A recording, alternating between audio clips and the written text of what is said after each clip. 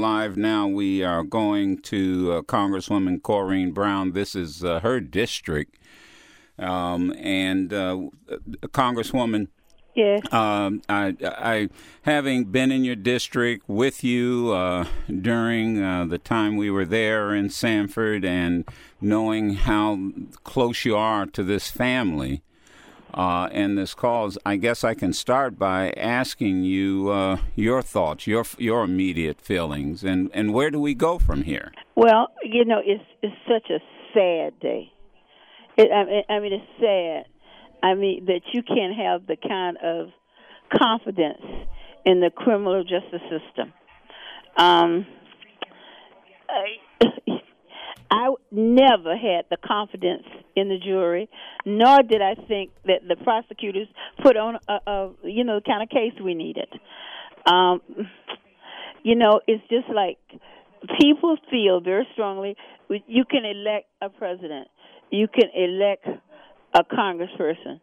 But this is an example why you have to go up and down that ballot when it comes to the prosecutors, when it comes to the judges, and when it comes to the state legislators that make the laws. So all of it impact us. And, what message does this send to young black males? And what do you say to those in your district, in Sanford, Orlando? It's a very large district, a very multiracial district. Well, what it says to me, tonight I'm going to go to bed, put the cover over my head, and feel real sad. But tomorrow I'm going to wake up and do all I can. And everybody, it can't be just one or two persons. It's got to be all of us working to change the laws to make it fair and make opportunities fair for all of the people. My heart goes out to the family, and it sends a chilling message that someone kept sending me a note saying, and the Supreme Court justice said, racism does not exist. I don't know how else. When Melissa Alexander lived in my district, she shot a warning shot and got 20 years. And here's someone stalked, killed, and walked. Yeah, this was Melissa Alexander. Was the case where she shot at a warning shot at her husband? That's right, warning shot in the ceiling. In the ceiling, with an abusive husband. And she's currently serving 20 years. Yeah. She got 20 years. 20 years for a warning shot, having a gun, and here this person walked.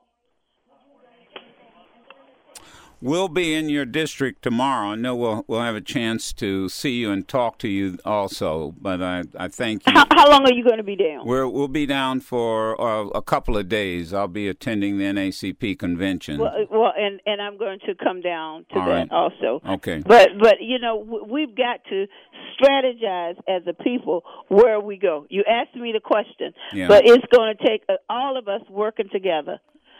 And educating our young people and making sure that that we change the elected officials and we change the laws.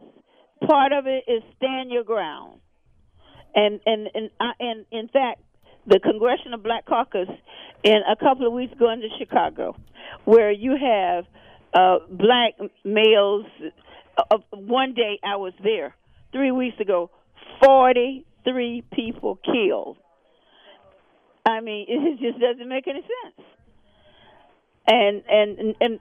But this case tells you that we still, all of us, still got a lot of work to do. All right.